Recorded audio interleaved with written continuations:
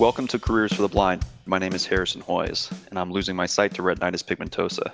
As my vision continues to get worse, I wanted to have conversations with other blind and visually impaired people to see what advice they may have to offer and keep me motivated and inspired and continuing to strive to do the best that I can in my career. I know I'm not the only person going through this type of situation, so my hope is other people will benefit from hearing these conversations the way that I've been benefiting from them. And in this way, I'll be able to give to others what my guests have been so generous to give to me. In March 2021, I had a conversation with Pat McKenna. Pat lost his sight from a very early age, but was able to continue on to high school, college, and complete his law degree. After being a lawyer for a number of years, he found his passion for working in the nonprofit world, where he worked at the Seeing Eye, and today is the director of the EDGE program, which stands for Employment, Development, Guidance, and Engagement.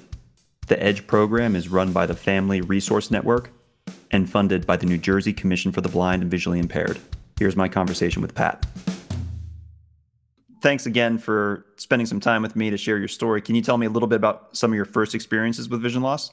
Of course. Yeah. So I went blind, or I became blind at the age of 5 to a relatively rare autoimmune disease called TEN syndrome.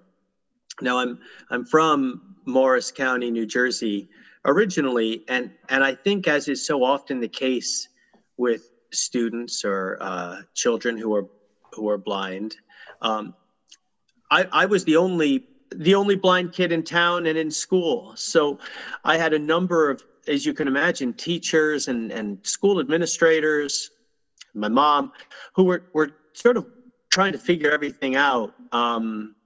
There wasn't really any experience or knowledge there. I think that's maybe not uncommon for a lot of blind kids, to be the only individual with that disability in their school. Mm-hmm. So I had a case opened with New Jersey Commission for the Blind and Visually Impaired. I very quickly embraced Braille and then later audiobooks. I was highly resistant to orientation and mobility travel for quite a while. It wasn't until college that I really did embrace cane travel. Once I sort of got a better understanding of what the actual benefits and applications might be. Where I grew up, there weren't really any places to go independently. So to improve one's independent travel skills, and there's nowhere to go, tends to be a little bit of a hard case to make. Sure. So my plan going into college and then grad school after was the practicing of environmental law. So that was the driver. That was the goal. The college I attended, Lafayette College in Pennsylvania, is a smaller school. And I, of course, worked with the DSO, the Disability Service Office there. And that went absolutely fine. Academic accommodations also, I never had any issues. The same was true for graduate school. I went to Rutgers, New Brunswick, where I earned a master's in environmental science. I found the same to be true there as well. Now, of course, Rutgers is much larger, and although it and Lafayette had many differences, I did not have any real challenges there with either getting around or my academic accommodations. Okay. Law school was when I began to sort of pick up on that there's something else. There's darker undertone to conversations and questions about what I can do or my capability, the expectations of what I might be able to do after graduation, which was something I hadn't really encountered too much before. I worked through it. I worked past it. I graduated in 3 years, and I passed the bar.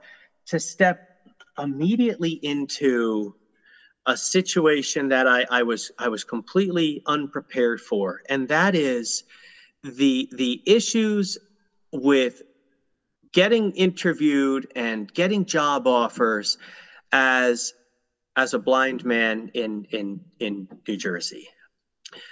To put it simply, I felt as though the individuals who were interviewing me, and I interviewed with small firms, large firms, different types of companies, were not at all, not remotely at all, happy or comfortable to see me sitting at the table across from them. And of course, if someone isn't happy or if somebody isn't comfortable, that does not lend itself to getting that job offer. Not at all, actually. They are probably, though I couldn't have told you for sure, watching the clock until the requisite amount of time had passed before they could shake my hand and send me out the door. And I could tell it was about the disability, it was about the blindness, it was about the guide dog who would be still and silent, sleeping at my feet.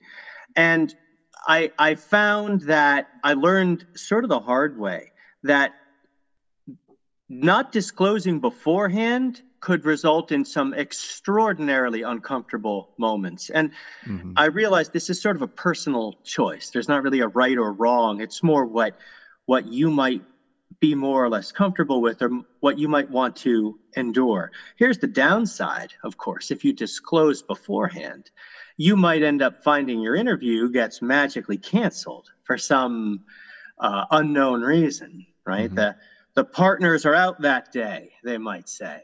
Okay, and well, let me know when we can reschedule. And of course, you don't get that call. The flip side, though, if you don't communicate or telegraph that beforehand, that is a lot of effort to go through. It's transportation, it's travel. Maybe it's money too, right? Maybe it's a train trip or a bus or an Uber. Maybe you tapped a buddy for a ride. So you're spending time and energy and money and maybe friend capital, if that's a phrase. And to say nothing of time, and now you're there, and you might have the great misfortune of watching someone realize you're disabled right there in front of you and have a bit of a meltdown over it, which is spectacularly awkward. And it doesn't mean it lends itself to not getting that job offer. I found that I just didn't want to go through that any longer. And so I would always communicate beforehand my disability in ways like this. I'd say, well, I'm going to be arriving by train. Can you describe to me a few things I might hear as I get closer to your building? Because I'm going to be using sound landmarks, right? Well, that's one way to sort of get across to the person on the phone that person might be traveling a little bit differently. Now, did I end up with interviews magically canceled at the last minute? You bet. All the time I did. However, had I gone in person and sat there across from them, I have no reason to think that things would have gone any better for me had I gone through that effort, spent that time and spent that money to go in for the same rejection. What advice would you have for people other than not going to the interviews where you get canceled on?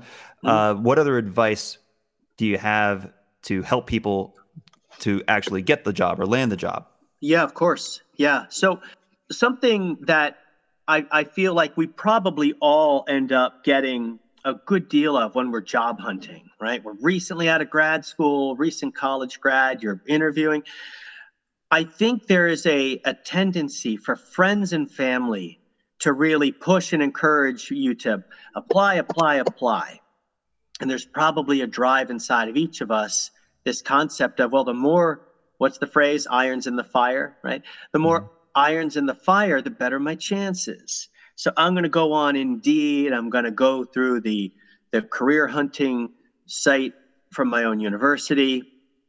I'm going to look on LinkedIn. You know, you make this list and you hit it every day, and you're producing resumes and cover letters at this frenetic pace. You're sending them in all directions. And you start to get some hits. People contact you. They want to do a phone screening. They want you to come in for an interview. These are contacts that you have no background with, no context. You know nobody. Well, yes, you have very much increased the number of applications out there.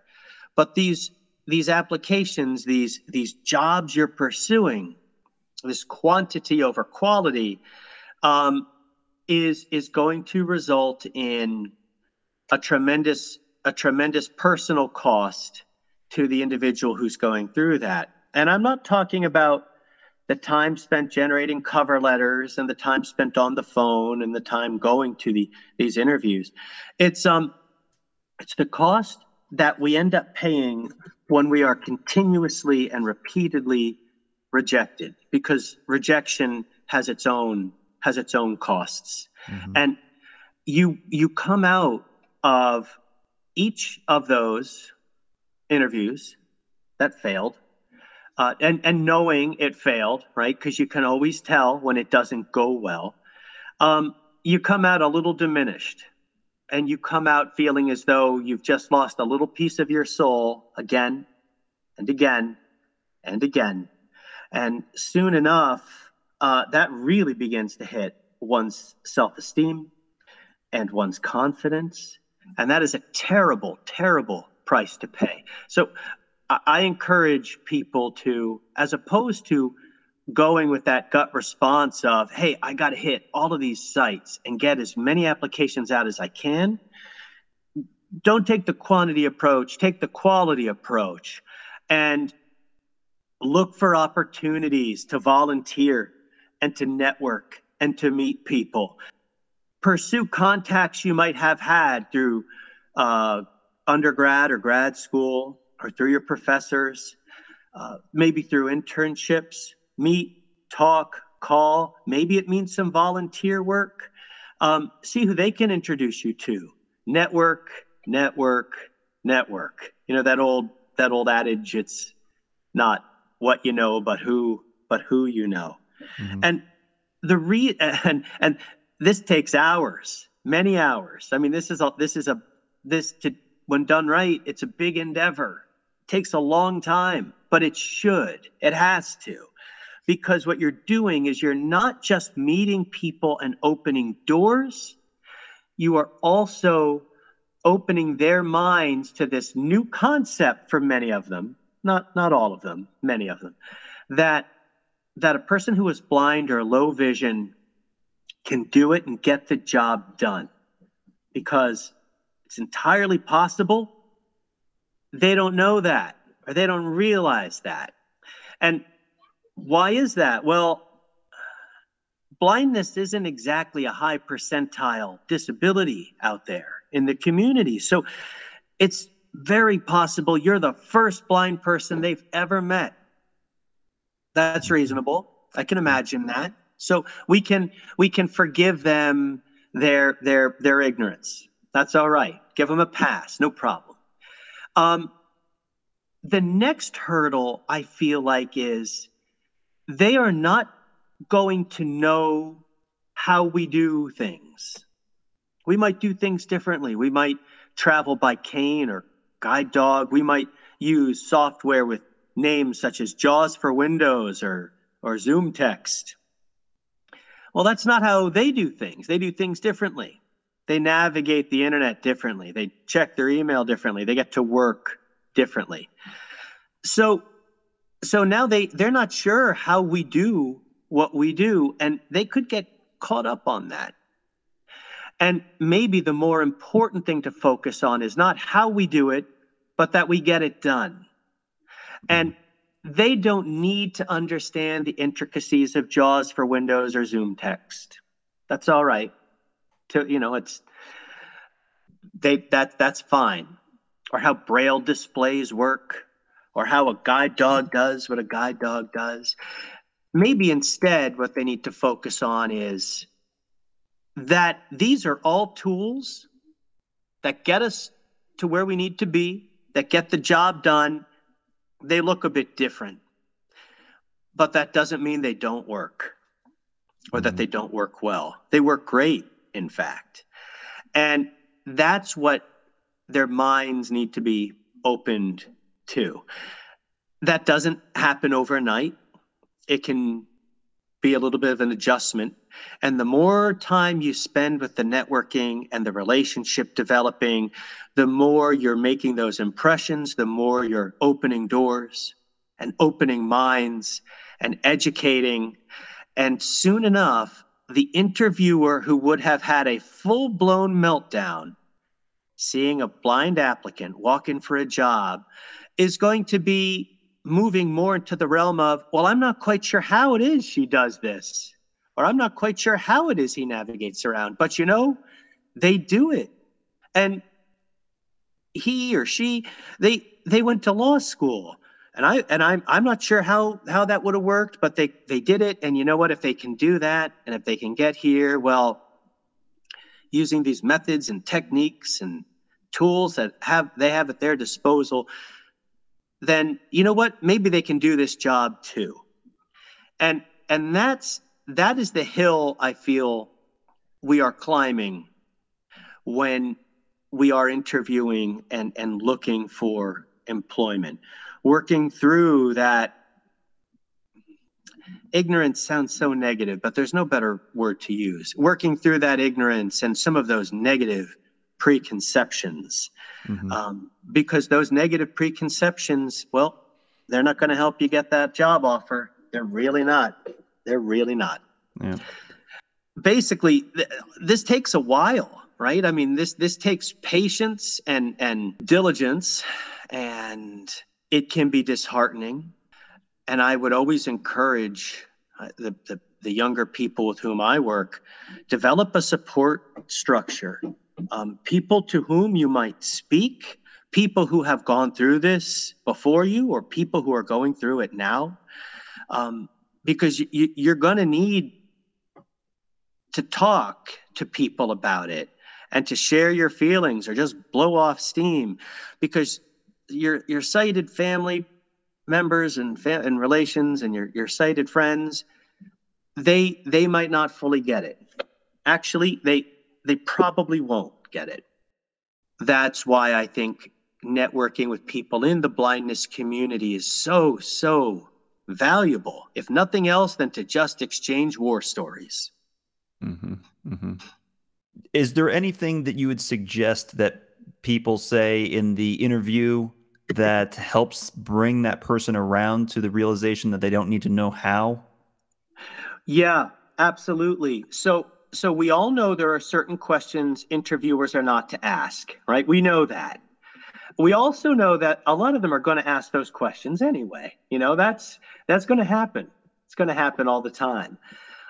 When you come in and you sit down, and they come in and they sit down, and you're sitting at the big fancy table in the conference room or wherever, and your guide dog is at your feet, or maybe your cane is by your chair, you have your Braille display on the table.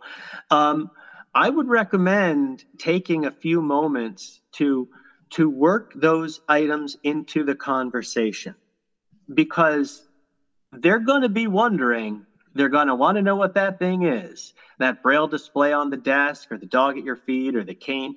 And I feel like putting that out front, being transparent, being honest, putting it in the context of, hey, here are the tools I use in order to get done the things I need to get done. This is a piece of technology that allows me to do the following, right?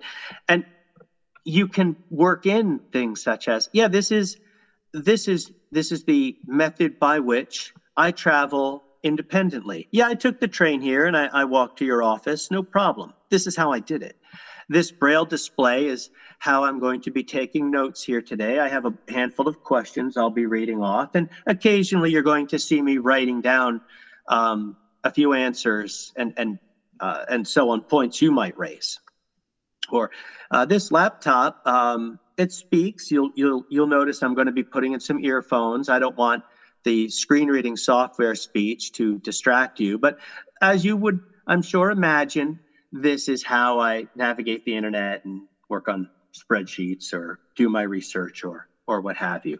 Be sure to work in those key verbs that might be particularly relevant for the job we're talking about. Now, of course, you would use phrasing such as you would imagine, this is how I would do the following things. Of course, they probably didn't imagine it, so you're kind of giving them the benefit of the doubt. But people always appreciate when you give them the benefit of the doubt.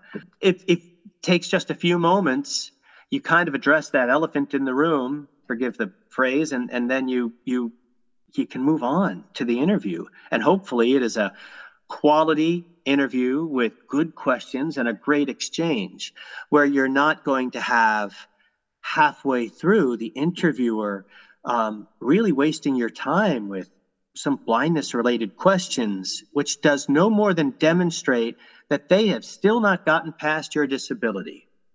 And that's pretty disheartening, because it means you're not going to get that job. Mm-hmm. Can you give some examples of successful interviews and then ultimately what jobs you went on to? Yeah, yes, I can. I was at an interview once where we were towards the end of the interview. Now, I did the piece I had mentioned, sort of taking a few moments to detail how my guide dog worked and a little bit about my technology at the beginning. And at the end of the interview, I said, is there anything else I can tell you about before I go? We're coming to the end of the hour. And he said, can you talk to me a little bit more about the software on your laptop? He says, I'm just so fascinated by what it's capable of. Okay, and now I'm thinking, well, he was paying attention. That's good. He wants to learn more. That's better. And he's interested, because that all says to me, he's not uncomfortable. He doesn't want me out the door. He didn't have to ask these questions. This is great. So I took a few moments to describe JAWS for Windows, which is what I have on my laptop. And he says after a minute, he says that is just the most incredible piece of software. I'm going to read about it online. He says, I'm not quite sure how it works, but I can tell it makes everything possible for you. And I said it did, and that did lead to a job offer, by the way. You can tell so much by someone's tone of voice, right? Or maybe the tenor of the question. If they say something halfway through, such as, so I guess your dog's going to be barking at everyone who comes into the office. I mean, that's a pretty negative question right there. And yeah, I clarified and I said, no, he'll be asleep, and they are specifically trained to not do that. But right there, what's the assumption they're jumping to, right? If we hire this individual, they're going to be bringing this disruptive element to the office every day. That's a pretty negative framework. And I knew right there that this was probably not going anywhere. The successful interview that you had, was that as a result of the networking that you had undertaken? Actually, in that particular case, it was not as it happened. I was older then, and I basically made that highly specialized networking-based job opportunities my go-to. That doesn't mean that every once in a while, because it's always great just to see what jobs are out there, check on LinkedIn or what have you occasionally, keep that resume fresh. And I stumbled upon something and like, wow, that looks fantastic. So I threw a cover letter together in 20 minutes and sent it off. It ended up working out anyway. It definitely felt more into the cold contact interview, as opposed to one where I had networking or a warm handoff through someone I knew. Okay. All right. Yeah. What was it that made you think that successful? Obviously, the interview went well, but you said you were older at this point. Right. So was it mainly just your past experience that you were able to convey? It was. And I was also working at the time. And I think we might tend to interview differently if you don't need the job as opposed to maybe when you do need the job. And that probably translates in the way we convey ourselves or our confidence or what have you. But I was a little older and wiser. And frankly, I went in and sat down with a bit of a, hey, if this works out, that's fantastic. But if it doesn't, it doesn't. And, I'm not going to lose any sleep over it, which is a great mindset to have, but it's not really a mindset we can choose, is it? I mean, if you're unemployed and you have to work, you're going to have certain concerns and needs in the back of your mind. It's unavoidable. It's unavoidable. So watching for those little cues throughout the interview. How is it going? How am I doing? Are they engaged or not? There's a lot, we convey quite a lot through what we say and the tone of voice we employ. Even I was going to say even the handshake at the end, but I guess we don't. We're not going to be doing that any longer. But yeah. You had mentioned earlier that you would recommend blind, visually impaired people seek out other blind and visually impaired people that have been there, done that. Did you have any mentors when you were younger and thinking about what type of career? No, I did not. I wish I had. I wish I had. I didn't know. I didn't realize the value. I didn't know, frankly.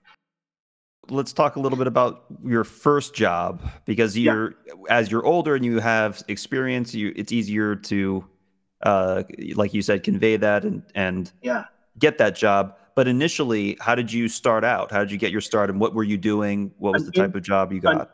An internship through my law school directly led to my first job. It was low paying. The job was for the same individual who supervised me in my internship. So it was a very it was a very easy handoff. The network had been made, the relationship had been established, and most importantly, they were already well aware of what I could do and how I did it. Now, that type of networking and that sort of established relationship with the knowledge of here's a blind person who can do the following tasks, and I know because I've seen it. That's really important. Now, for my subsequent interviews, because after a year or two, I was ready for bigger and better things. And that is when I ran right into that wall of low expectation and of stigma, to use the word. And it blew my mind going to these interview after interview posts I'd found on Monster and Indeed.com, for example, right? No pre-existing networking, no pre-existing relationship. I would have given anything to have had sort of that blindness community contacts and network that I have now to sort of talk through what some of these experiences were like and how it made me feel. But as I mentioned, in those days, I did not. Sure. Yeah. And you mentioned that nowadays you're involved with helping young people to find jobs. Is that right? That's right. Yeah, I'm the director for the EDGE program, which is an employment readiness program run by the Family Resource Network, and that's in New Jersey. It's a program funded by the New Jersey Commission for the Blind and Visually Impaired, but run by the Family Resource Network. And we work with high school and college students who are blind or low vision, who are referred to us by the New Jersey Commission for the Blind and Visually Impaired. And we work with them on a variety of employment-related skills, including communication, networking, interview skills. We introduce them to different careers and professionals from all types of different fields. We talk about professionalism and professional appearance and attire. I mean, we cover quite a lot over the course of the year. So that is what I do now professionally. It's a little unusual. I mean, as I told you before, environmental law was where I thought I was headed, and now I'm working in this magnificent program with a great staff and working with these fantastic students who are interested in picking up and learning some of these skills. So after high school or after college, they can get out there and have the best shot possible at gainful employment. Can you tell me a few of the success stories that you've had for people coming out of the EDGE program? Absolutely. So what's interesting about the EDGE program, and of course, as we had discussed, employment readiness skills for blind and low vision students in New Jersey. So that means a lot there, right? I mean, that covers a wide range of skills from interviewing and communication and resume writing through understanding finances, independent living skills. I mean, there's a ton there. And every student who comes to the program is coming with a different set of interests and strengths, to say nothing of backgrounds, right? Socioeconomic backgrounds, skill set backgrounds. So one student might have certain strengths in one area and interests in another direction, and maybe there's another set of skills that could really use some strengthening and some development. And then student number 2 and 3 would have completely different lists of strengths and skills for development. So the key to make it work is to really look at every student individually and take each as a case-by-case basis. Now, how that translates back to your question is what success means can be tremendously different student to student to student. Maybe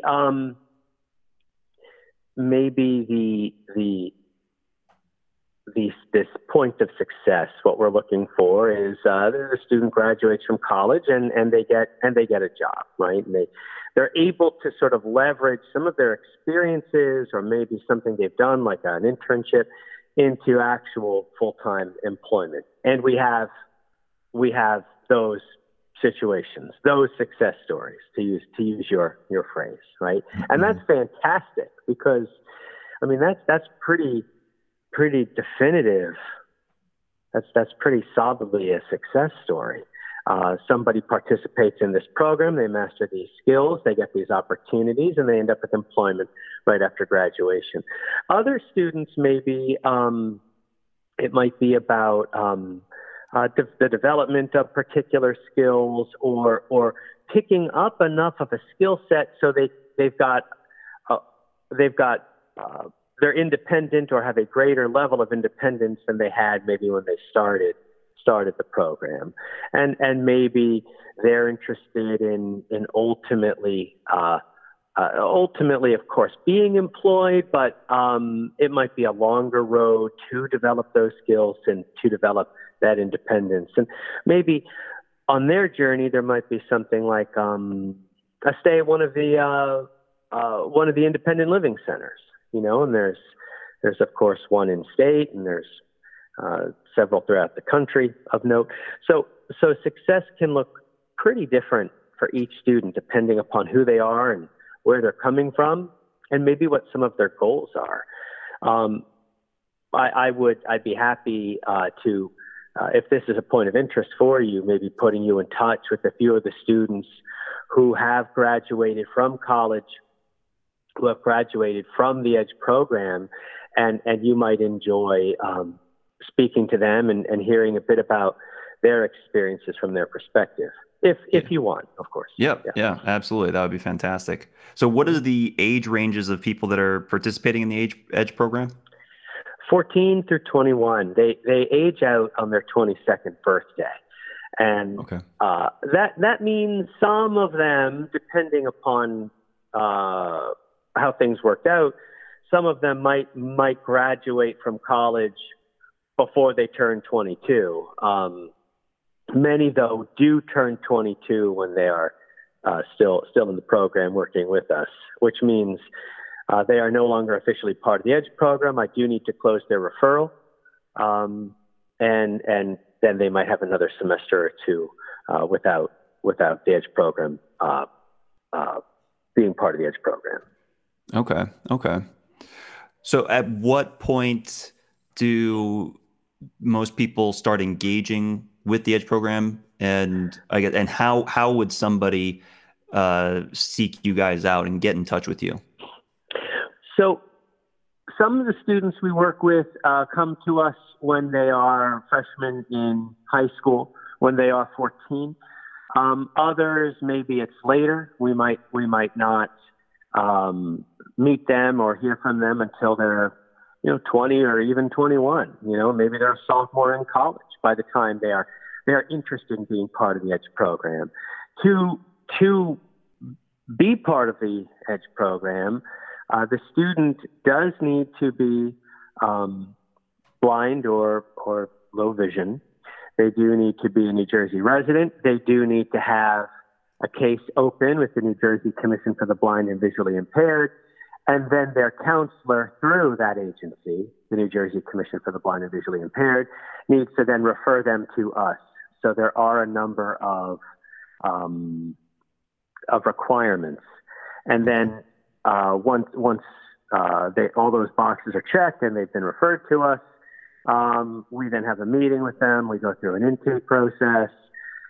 Sometimes we have a bit of a waiting list. There are limits, number limits, and we will once they're in, we will work with them until they are no longer eligible. And eligibility ends if their case with the Commission for the Blind and Visually Impaired is closed, or on their 22nd birthday, or they move out of state. There's a number of ways eligibility can stop.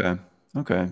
So what if somebody is working with the EDGE program and they're in New Jersey, but then they choose to go to a college that's out of state? So that's a fantastic question and highly relevant now these days, right? With colleges being remote and so on. The simple answer is, if they're going to college out of state, they are not eligible for EDGE program services. There are several exceptions. For example, we have had EDGE students that are attending college in New York City and in Philadelphia. But I do emphasize those are exceptions to the rule. The important take home is, if they're going to school outside of the state, they are not eligible for EDGE services. Okay. All right. So mainly staying in New Jersey, fully That's high right. school and college. Okay, great. Right. And I omitted to mention a full-time college student, by the way, to be eligible for EDGE services, have to be a full-time college student. Okay. All right. But that's good for people to know how the kind of the general path works to get involved with the EDGE program. So that's great. Mm-hmm. How many students are able to participate in the EDGE program at any given time? Yeah. So that's a good question. The maximum number of students we can accommodate is 106 students. So it's a good number. It's a good number of students. We're currently working with about 100, so we've got some availability, but there are some limits as to how many what we max out at. Mm-hmm. After the first job that you got, through the internship, what types of jobs did you have after that? A woman I went to law school with, she and I co-founded a legal not-for-profit in Trenton, specializing in Social Security benefits and veterans benefits. After that, I worked at the Seeing Eye in Morristown, New Jersey for several years, where I was part of their donor and public relations team. And I was involved in donor and student relations and in fundraising and in the advocacy work that the Seeing Eye does. after a few years working at the CNI, I practiced law on my own. In one of our previous conversations, you had mentioned that you were doing some personal training for some extra cash and kind of on the side. Yeah, that's right. So years back, when I was still a student, I became certified as a personal trainer, and then later certified as a spin instructor, sort of monetizing my hobby and my interest, frankly. And I would work with clients at my local gym or teach spin classes. Really a fantastic way to make a couple of bucks, share some of my knowledge and my interest about my hobby and my passion with people who would like to hit some of their own personal fitness goals, whether that's just feeling better or losing some weight or maybe eating more healthy. So I love doing that. The chance to work with people towards those goals on those topics. And you get to make a couple of bucks doing it on the side as well, which is just fantastic. Now, obviously for the last year, I have done neither of those things, unfortunately, but I hope to get back into it once everything opens back up and so forth. Being blind, I find, has not really been a barrier at all to either area. For teaching a spin class, spin class is really no more than coordinated stationary cycling in a room with music playing, and there's only a few things you can change on your spin bike, right? You can change the pace or the resistance, and then the position. There's a few positions, and the instructor talks everybody through that. And frankly, a lot of spin classrooms are in low light or darker, and so not being able to see really was not an issue, frankly. Doing personal training, working with people there, well, that was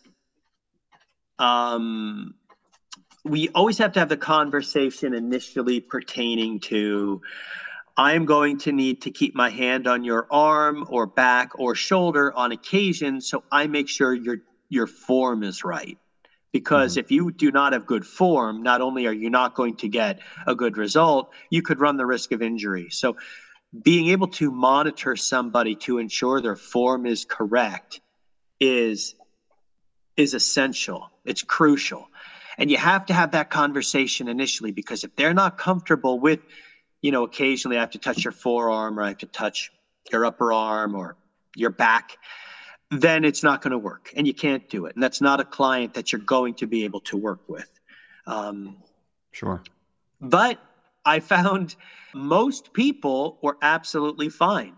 And we would have that conversation, and every once in a while someone would say, well, I'm not sure. And I would recommend, one of the other personal trainers. And but quite a few were absolutely fine with it. I hope we can all learn something from my conversation with Pat today. I know for myself, my takeaways are that the interview process can be tough, and focusing on quality over quantity will lead to better results. Also, I had not heard about the EDGE program, and this really emphasizes to me that there are a lot of services out there through the Commission for the Blind that I'm not aware of, but that could offer substantial benefit to many people out there. So make sure to reach out to your state's commission to make sure that you're aware of all the services that they offer. I hope you come back to hear more inspiring stories from other blind and visually impaired people. And thanks for listening.